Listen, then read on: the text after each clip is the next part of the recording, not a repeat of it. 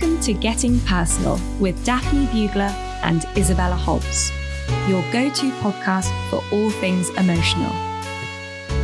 Tune in weekly as we're joined by familiar faces from the worlds of sport, music, film, activism, and everywhere in between to talk about how emotions have shaped people's lives.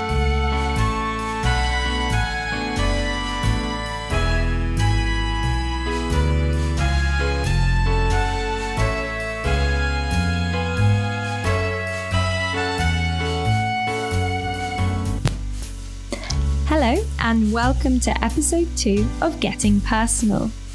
I think we can both agree, Isabella, that the support and response we've had since launching last week has been overwhelming. So, firstly, from us, a massive thank you.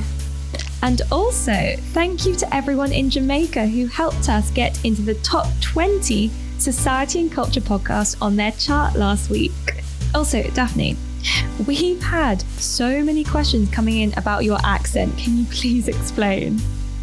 Oh my God, it's so funny. I get this all the time. People always think I'm Scottish or Irish, but funnily enough, I'm actually Canadian, although I would say my accent is not as strong as it used to be. So I do get it's confusing. But moving on.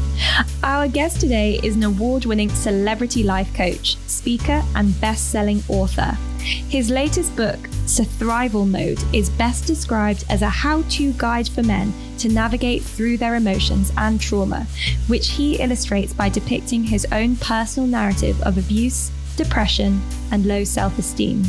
With suicide rates and mental health issues rising rapidly among men, our guest's latest book aims to be an effective tool to be used in their healing.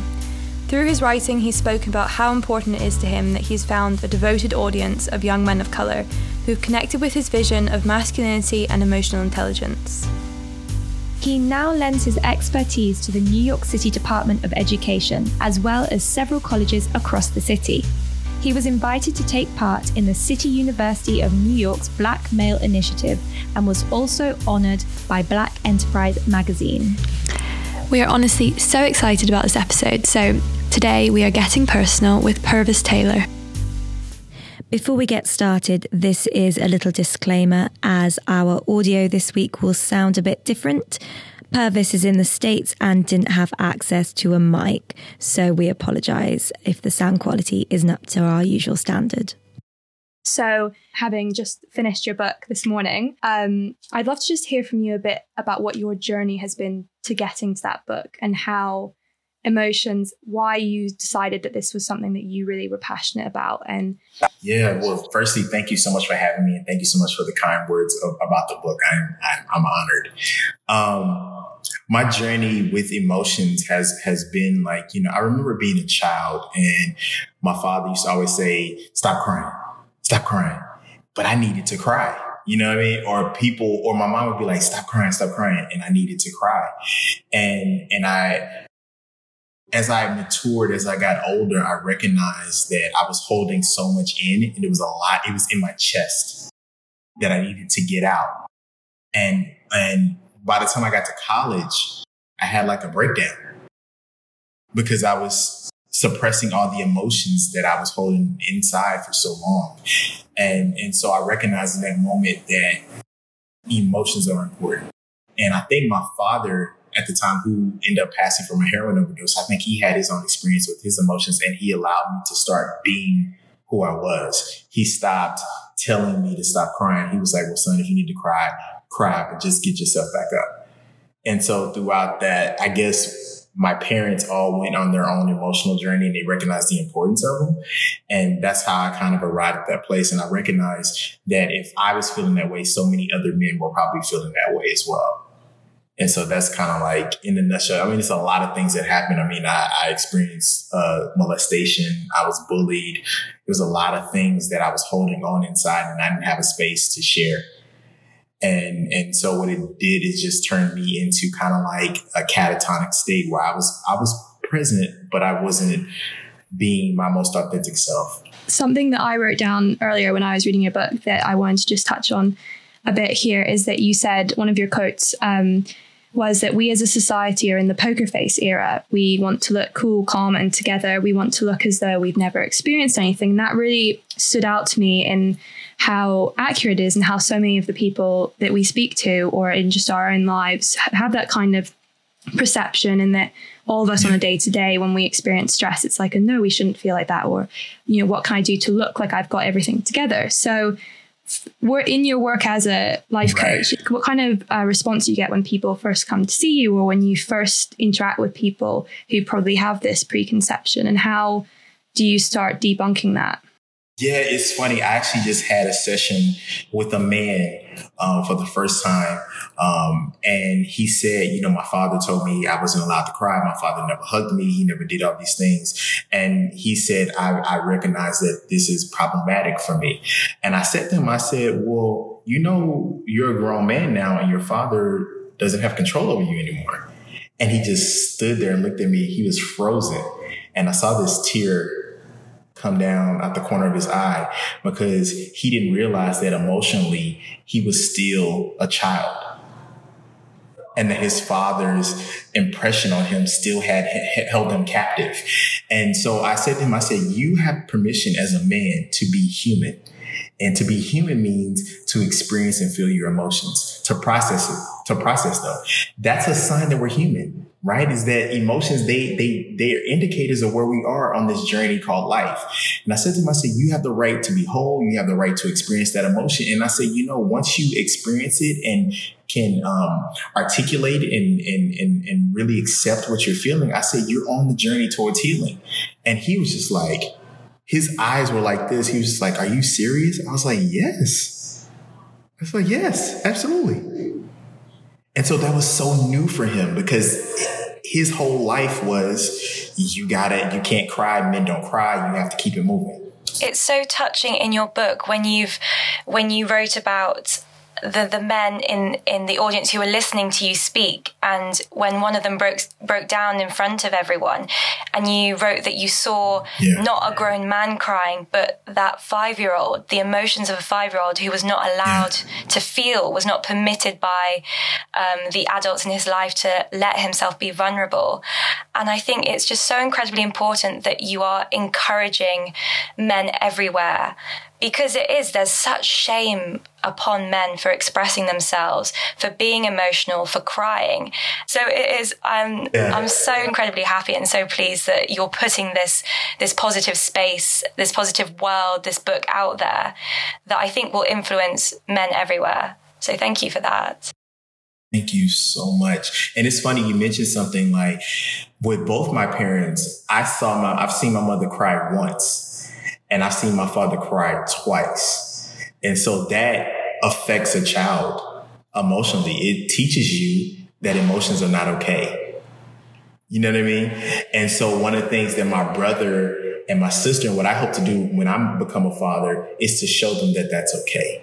To cry in front, to show them that that's actually a strength, not a weakness. I'd just like to pull out something that you also mentioned in your book, which is how significant the race and gender are in the way that we are able to perceive emotions, and the way that we, society makes us feel like we can perceive them. So would you mind basically just running us through what you said in your book, and just kind of expanding on that for us about how race and gender do play such a significant part in how different races and different genders are allowed or given space or permission to deal with or to acknowledge their emotions? Absolutely.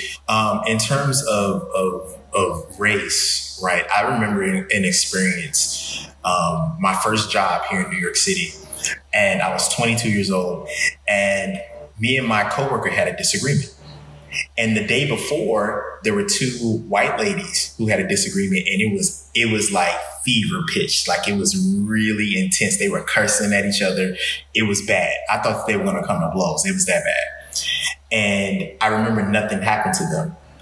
And I remember when me and my coworker, she was a white woman, when we got into it, and she actually, in hindsight, they acknowledged that she was harassing me. When I got into it with her, they escorted me out the building, and I didn't curse.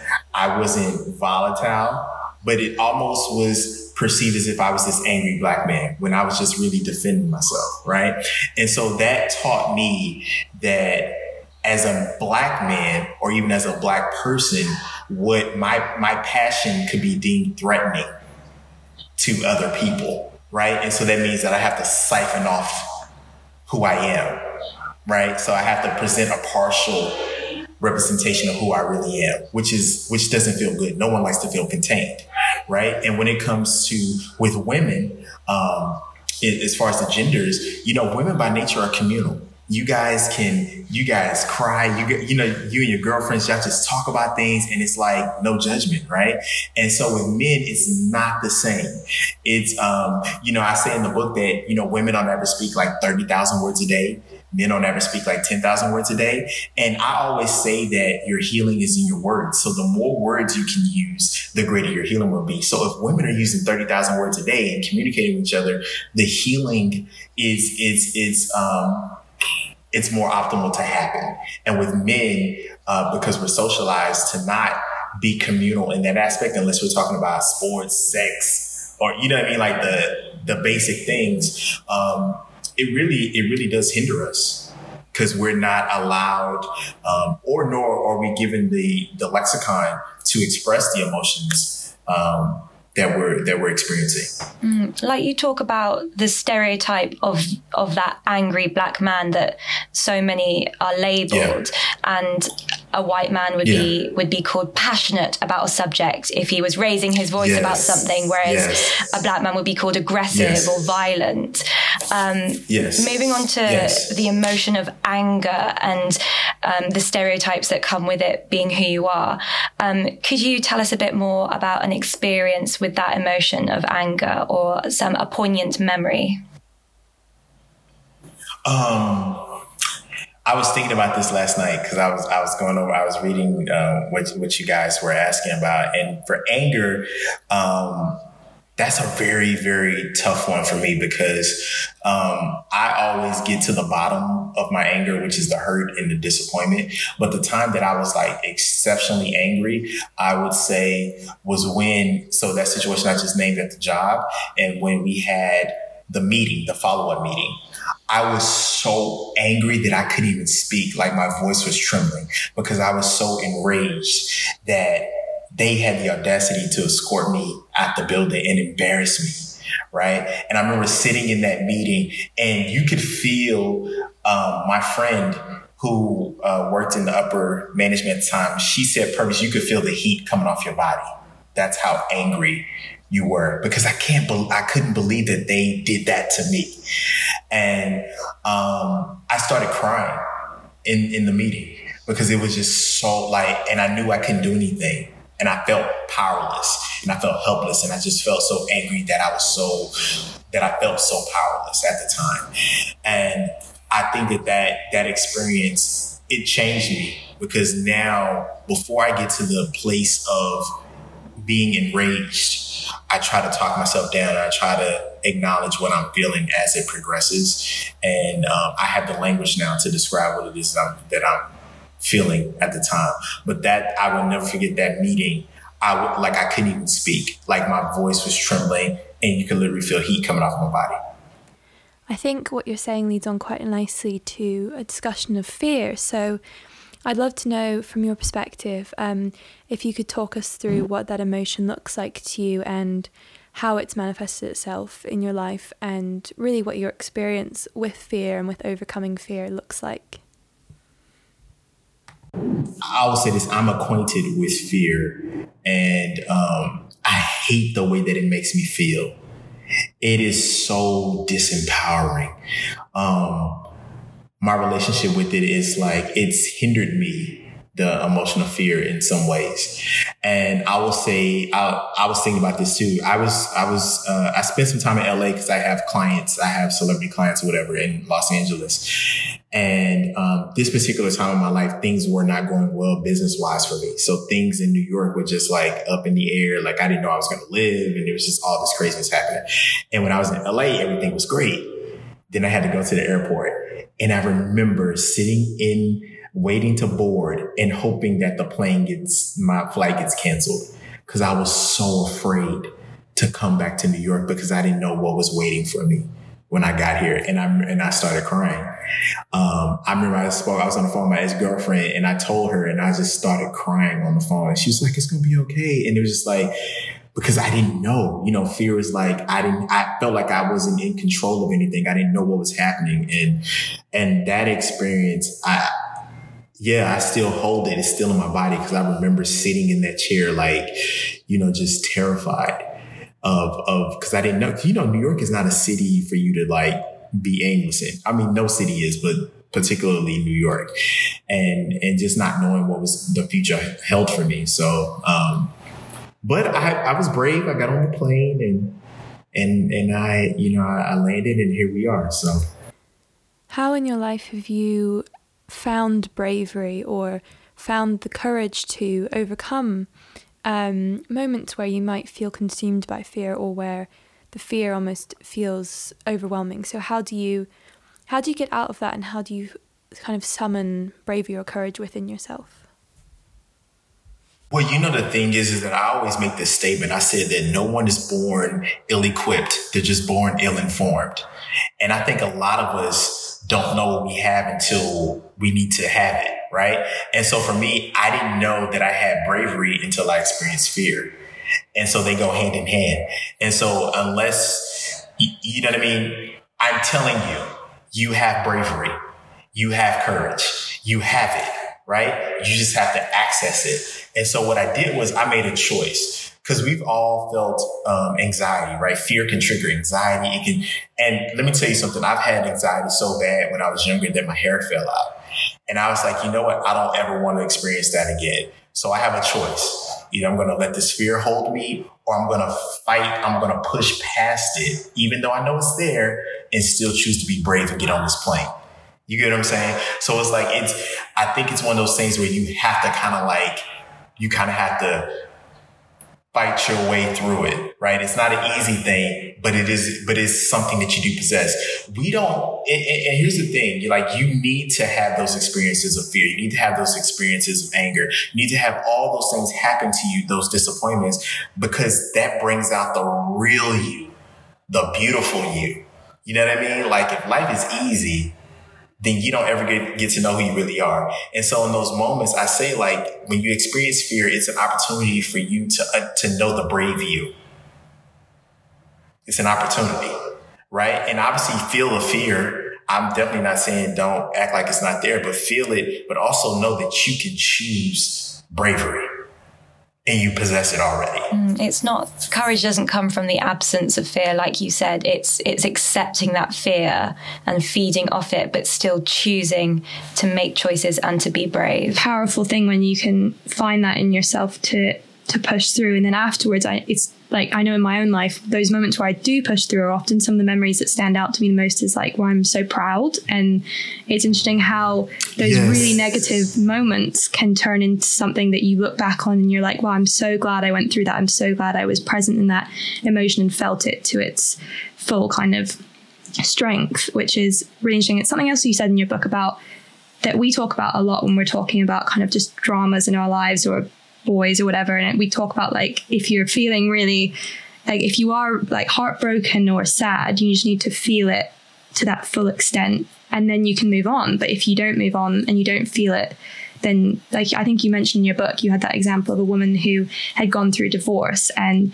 you said that actually if she feels it now, then she'll be in a better place for her next relationship than her ex-husband, who and just he's going moved to on. implode. He's just gonna He's going to implode. That's what ended up happening in that scenario. Yeah, he ended up imploding, and I didn't know that. And she actually followed up with me and she said, "You told me that," and she said, "I'm so much better now." I said, "Yeah." I said, because we think experiencing an emotion is weakness, and it's not. It takes strength and courage to experience an emotion, because our default is to push it away, suppress it, and act like it's not there, because we want to look like we have it together. And that's the biggest threat. Culture will always be the biggest threat to our progress as human beings. What would be a good emotion to go through next? Potentially maybe love then, because we've been touching on it briefly. So what does love mean to you? And I mean, love comes in so many forms. There's the love for friends, for family, for, relationships, for even, food or hobbies. Or, what kind of sticks out to you as a moment where you really felt love, or you were that passionate about something? And I guess there's a difference between love and passion, but what does it all mean to you from your perspective? Well, love to me means to benefit the other person at my expense, right? That's what love means that I'm choosing to benefit you at my expense. And I've had many experiences with love, but I will say the most recent one is my 40th birthday. They had a surprise birthday for me, and I was completely surprised. And I burst into tears because I had people from all over the world on Zoom. I had people in person. I literally hadn't felt that much love in a long time. And I know that love is there and it's more than just a feeling, right? But it was just so overwhelming. Like, I literally just sat there like this for 10 minutes, like just crying. And it felt so good because I think so many of us need that affirmation that we're loved every day. I feel like everybody needs that. And I think for me, I needed that moment because, turning 40 is like such a pivotal time in a person's life, not just a man's life. And for me, I kind of was down that day, and to get that I got love slapped. I literally got slapped with love, and it was such a beautiful experience. Another one for me on a romantic one was with my ex-girlfriend, and I don't think I've ever really told a woman that I loved her. Like, I may have said it, but not really like felt it deep in my soul. And my ex-girlfriend, we were on the phone, we were broken up. And I said to her, you know what? I love you. And I'm like, I wish I would have said that when we were together. And she said it to me, I love you back. And it was just like, because you guys know you've been in love before, and it's just like, I'm assuming you've been in love before, but it's kind of like this gripping, paralyzing, but wonderful, paralyzing feeling. And so I feel good knowing that I loved someone in a romantic way that was pure. It's just all consuming, isn't it? That feeling of love when it's a romantic love, it consumes you, is what I've always felt. And it's so different to like I have very, very strong love for my friends. Very, very strong, but it is a different feeling to being in love with someone romantically.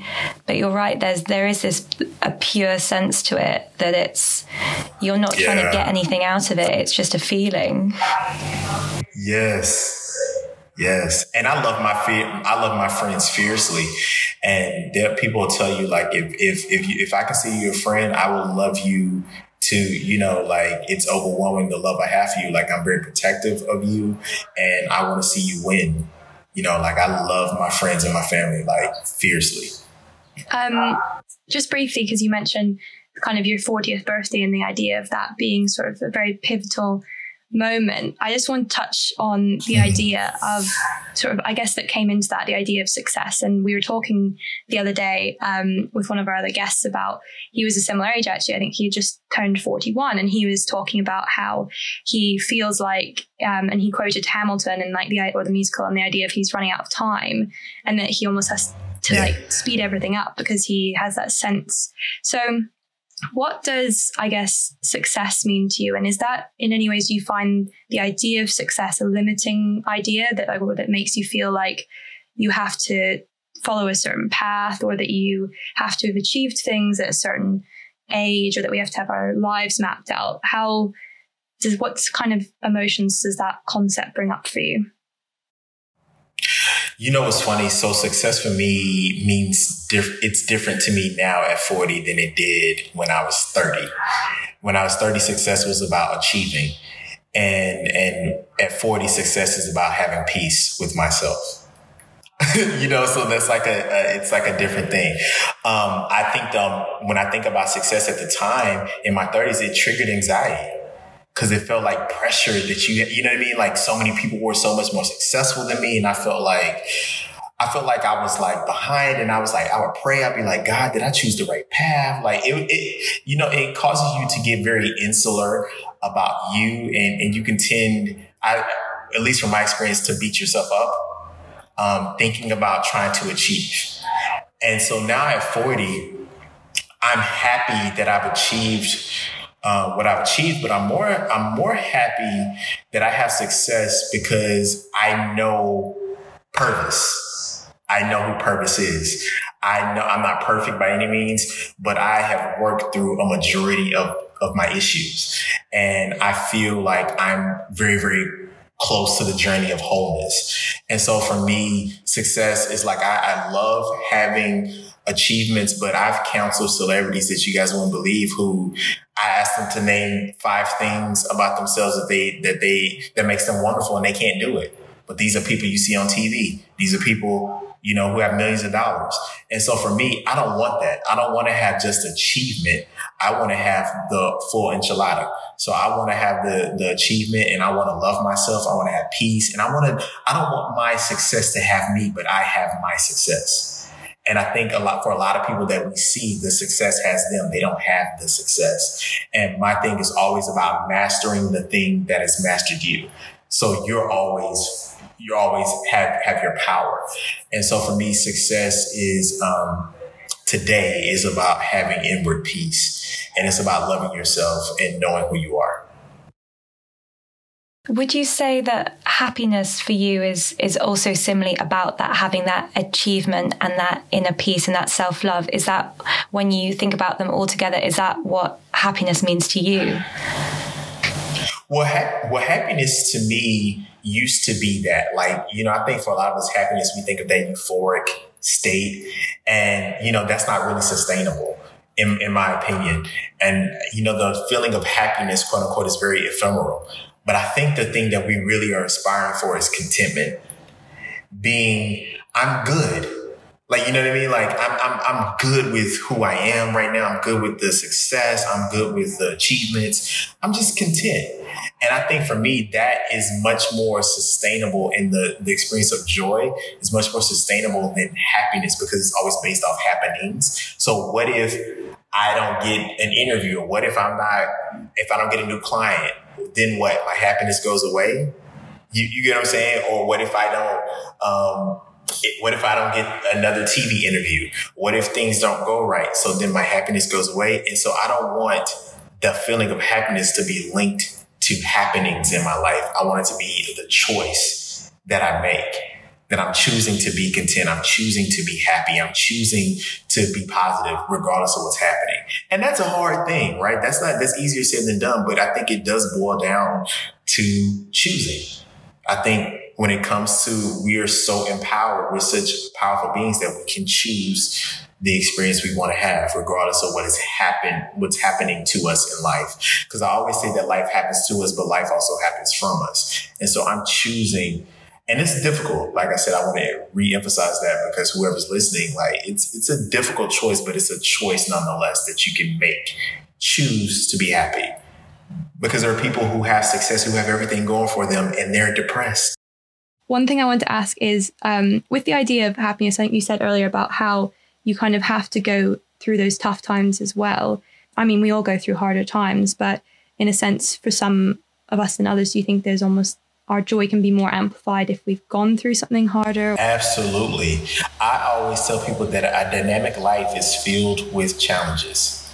So if you want to be something significant in this life, know that challenges are going to come. And your challenges may not look like mine. You know what I mean? But they're challenges nonetheless. So for me, it's interesting that I'm a man who empowers other men in their masculinity, and I was bullied and emasculated for mine. You get what I'm saying? So it's like I had to go through all of that pain, losing a father to a heroin overdose, being homeless, dealing with all the things that I had to go through, because now I can identify with so many experiences that men are having, or even my female clients, like every human being, all spectrums, you know what I mean? I'm able to identify with so many experiences, and that's how I'm able to make such a good connection with my clients and the work that I do, because I've gone through so many things. And so again, like, you know, I think you articulated that so well. It's amplified. The joy gets amplified when we go through challenges. The happy emotions are amplified when we can go through those experiences. But those things, it's the quote unquote bad things that form us. And I always tell people, suffering is good for you, because suffering leads you to discover who you really are. If you don't know what you're made of, how do you know what you can achieve? Unless you have some adversity. You know, like a plane takes off against the wind. You know what I mean? Like the law of lift is against. So I think that we, especially a lot of younger people that I work with, you know, they want a problem-free life. And I say, you know, I wish we all could have a problem-free life. And I think that we need to know that we have the resiliency to bounce back. And I always use this illustration of a beach ball. I say, what happens when you push a beach ball down in water? And everybody's like, it pops back up. I said, exactly. That's how we have to look at ourselves as beach balls. When life pushes us down, we have to know that we're going to pop back up. But we can't know that until we experience the adversity. Kind of rolling on from that, actually, can we go into sadness and this sort of like, I guess This is the last emotion to touch on, really, from the core ones that we've picked out. But I guess sadness kind of encompasses everything from grief and heartbreak and almost depression and all of those ideas and concepts and experiences. So what does that mean to you, and how has that shaped you or led you to where you are today? You know, sadness was an emotion that I felt most of my teenage years, because I was bullied and I was made fun of so severely, and it was just like I didn't know who I was. I had no grasp of who I was as a man and as a human being. But sadness, for me, the relationship I have with it, I think it's one of those things. It's kind of like the cocoon process, like the depression, the grief. If we look at it, it depends on how we look at the perspective of it. You know, my father passed away suddenly from a heroin overdose. I never thought that I could experience sadness to that degree. It was because my father was my biggest cheerleader. And I recognized in that moment, even though he wasn't a perfect man, but he was a man that loved his children. You know what I mean? And so like the sadness for me was, and the regret that was attached to it, was that I didn't tell him that. I didn't get a chance to tell him, like, Daddy, you know what? I know that you have your issues and I know that you've been through so many things, but you've been a great father. And I was sad that I couldn't tell him that. I was sad that his life ended like that. I was sad that he made that choice. And if I would have said something, maybe if I would have called him that day, he wouldn't have made that choice, because he was clean for like 10 years. And so as you so eloquently put, the depression, all the things that were attached to it, that was something that I felt for years. If I'm honest, like I would say, like the later half of my 20s, it was just all sadness, depression, all of that stuff. But I think that time, though, again, and how I used it, I started to be introspective and think about my life and who I wanted to be and what were the good things about my life, right? So I took the time to start, getting into reflection, having that inward articulation with myself, and that's how I started to have the desire to help people. So the sadness and the depression led me to being the person that I am today, led me to being the coach, the dynamic coach that I am today. So that time of my life, again, I want to emphasize that nothing is wasted in our life if we allow it. Sadness for me was the impetus to me becoming who I am. I'd be really interested to know, because you're such an inspiration, Pervis, to so many men in terms of pulling yourself out of that sadness and depression, learning to choose happiness again and again, and being able to be so comfortable and open and honest about your emotions and encouraging other men to do the same.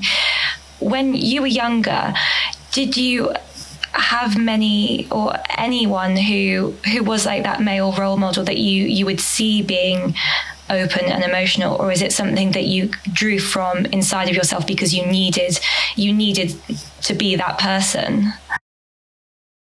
I'll tell you this. It was this one experience with my father that I say that is the most powerful experience I've ever had with my dad. And I remember he sat me and my brother and sister down one day, and he was cooking us breakfast. And he said to us, he said, listen, me and your mom are probably getting a divorce. And he said, it's my fault because I have a problem with drugs. And even just in that demonstration, it showed me the power of being transparent and being vulnerable. And so I was like 16 at the time, and I said, oh, so it's okay. You know what I mean? Like I was learning from that experience. He taught me the power of transparency and vulnerability. And to answer your question, the reason why I started doing the work that I do currently is because I didn't have someone when I was growing up. I didn't have that model. The only modeled experience I had was that moment my father was being transparent and vulnerable. And so I wanted to give young men what I didn't have. And I also understood that, as we progress in life, as we become more successful as a culture, our ability to suppress and our ability to become overwhelmed with emotions or things that we don't understand, it becomes weaker. And so we have to be able to deal with them. Hence why African-American men have one of the highest suicide rates globally. You know what I mean? So it's like, I was like, okay, if I was thinking about suicide ideation when I was a teenager, which I did, and I didn't go through it because I had some type of strength to suppress it and keep it moving. And if they don't have that same thing that I had, it was a 911 for me. So I was like, we have to teach these men how to cope and how to heal, or at least process, or at least articulate what it is they're experiencing. We need. I think it's the system. We have. You've heard the school to prison pipeline. We have to. First of all, we have to understand that depression in young boys and young men of color looks different than any other demographic. So what you may deem as ADHD could really be depression. And so we also have to understand that psychology is not an exact science. And so we have to come up with various modalities and various therapeutic approaches that can help African-American boys thrive. We have to change the system, and a system that says like, yo, we'll put you in jail or you'll be brutalized by the police. The system needs to say that we want you to thrive. We want you to be whole. So the framing of our education system, the framing of the governmental system has to change. But also too, we have to incorporate a lot more social-emotional learning into curriculum. And what I mean by social-emotional, I mean like real social-emotional. So like talking about molestation, talking about being emasculated, talking about toxic masculinity, talking about creating safe spaces for young men. That has to be something where safe spaces are created often. And how can we help? It's just being supportive of that and just being an advocate for it. Like these young men, they need a space. They need a safe space, and they need people. We need to have people who are trained, who are skilled to work with that demographic. And we need to let them know that we want them to thrive. We don't want them to just get by. We don't want them to just be okay. We want them to be whole human beings. And I think that's the narrative has to change around that. I'm so glad that you did bring up education, because my job is working with kindergartners. And so I'm really interested in kind of those early years, how that shapes them as they grow up. And I've been reading more and researching more about particularly Black boys who are age 4, 5, and the way they get labeled as disruptive or violent. Whereas if you compared it to a counterpart class with a white boy, they would label him as like, oh, he's energetic, he just needs a bit of extra attention. Rambunctious, exactly. Yeah. And like you said, the school prism, that road is because once you start labeling a boy as aggressive or disruptive when he's only 3 or 4 years old, and then he starts being left out of the class or made to sit by himself, and then moving up a year to primary school and secondary school, he's still got that label. So each teacher has this preconception that he is going to be violent or aggressive or disruptive or is stupid because he's not learning, because he's not in the classroom. And so it's just so interesting when you start to change that and you start to tweak that just by allowing the teachers to actually look at the child and think, okay, why am I labeling him as disruptive? Like, what is my preconception? Why, if he was any other boy, any other race, would I think and do the same things? So I think it's really important that you bring it up, because it starts young. It really does. And in terms of creating open, emotional, confident men, starts when they are 3 years old, when they're told in the classroom, no, stop crying, girls cry, or babies cry, which is something that really, unfortunately, I still hear. It's labeled like, oh, that's a bit girly, or that's what babies do. And it's not the language we should be using at all. So I'm really glad that you brought that up about education. Absolutely. And there's a successful program in California where they incorporate mindfulness into the curriculum. So rather than go to detention or in-school suspension, they go to the meditation room, the mindfulness room. And those things are helping where behavioral problems have gone down significantly, because now they're looking at Black boys as whole human beings. And I think that's the way education has to be. It has to appeal to the whole human being. Our last question that we always ask everybody is the idea that when looking for happiness in our lives, often if we're going through a harder time, or even just on a day-to-day basis, especially with quarantines and lockdowns, this idea of like having bubbles of happiness. So it could be a small thing like the perfect cup of coffee, or it could be, a text message from someone who says, are you okay? Or just these small things. So what to you are these sort of like maybe mundane things that bring happiness or joy to your day-to-day life? Let me tell you something. I love to do choreography to Janet Jackson. Oh my gosh. I love to recreate choreography. I love to watch SpongeBob. I love my Netflix, hanging out with friends, house party app. I have many pockets, actually. I love go running. I love to eat.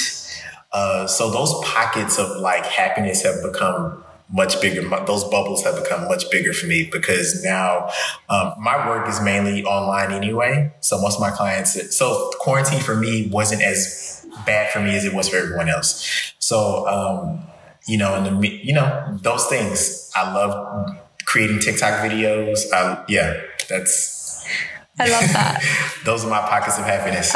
So thank you so much for coming on the podcast. And honestly, it's been so valuable. And thank you for being so open and honest with us and with our listeners, because it's so important that we have this conversation. And you are such an advocate for that. So thank you for kind of bringing that to us, and for being such a powerful force in kind of creating change and helping to facilitate that. So yeah, thank you so much. Thank you very much. I appreciate it. So before we say goodbye, could you tell our listeners where can they find your book, and maybe a little quick.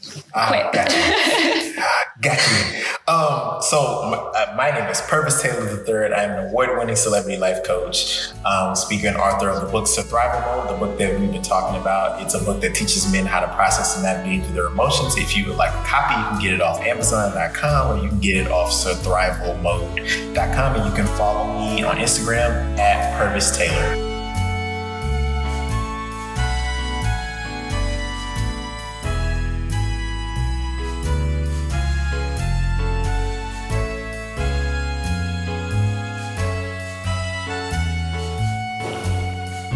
Thanks for listening to Getting Personal. Don't forget you can like and subscribe on Spotify, Apple Podcasts, or wherever you listen to your favourite podcasts. And give us a review and a rating. It helps other listeners find us in the charts. We'll see you next time.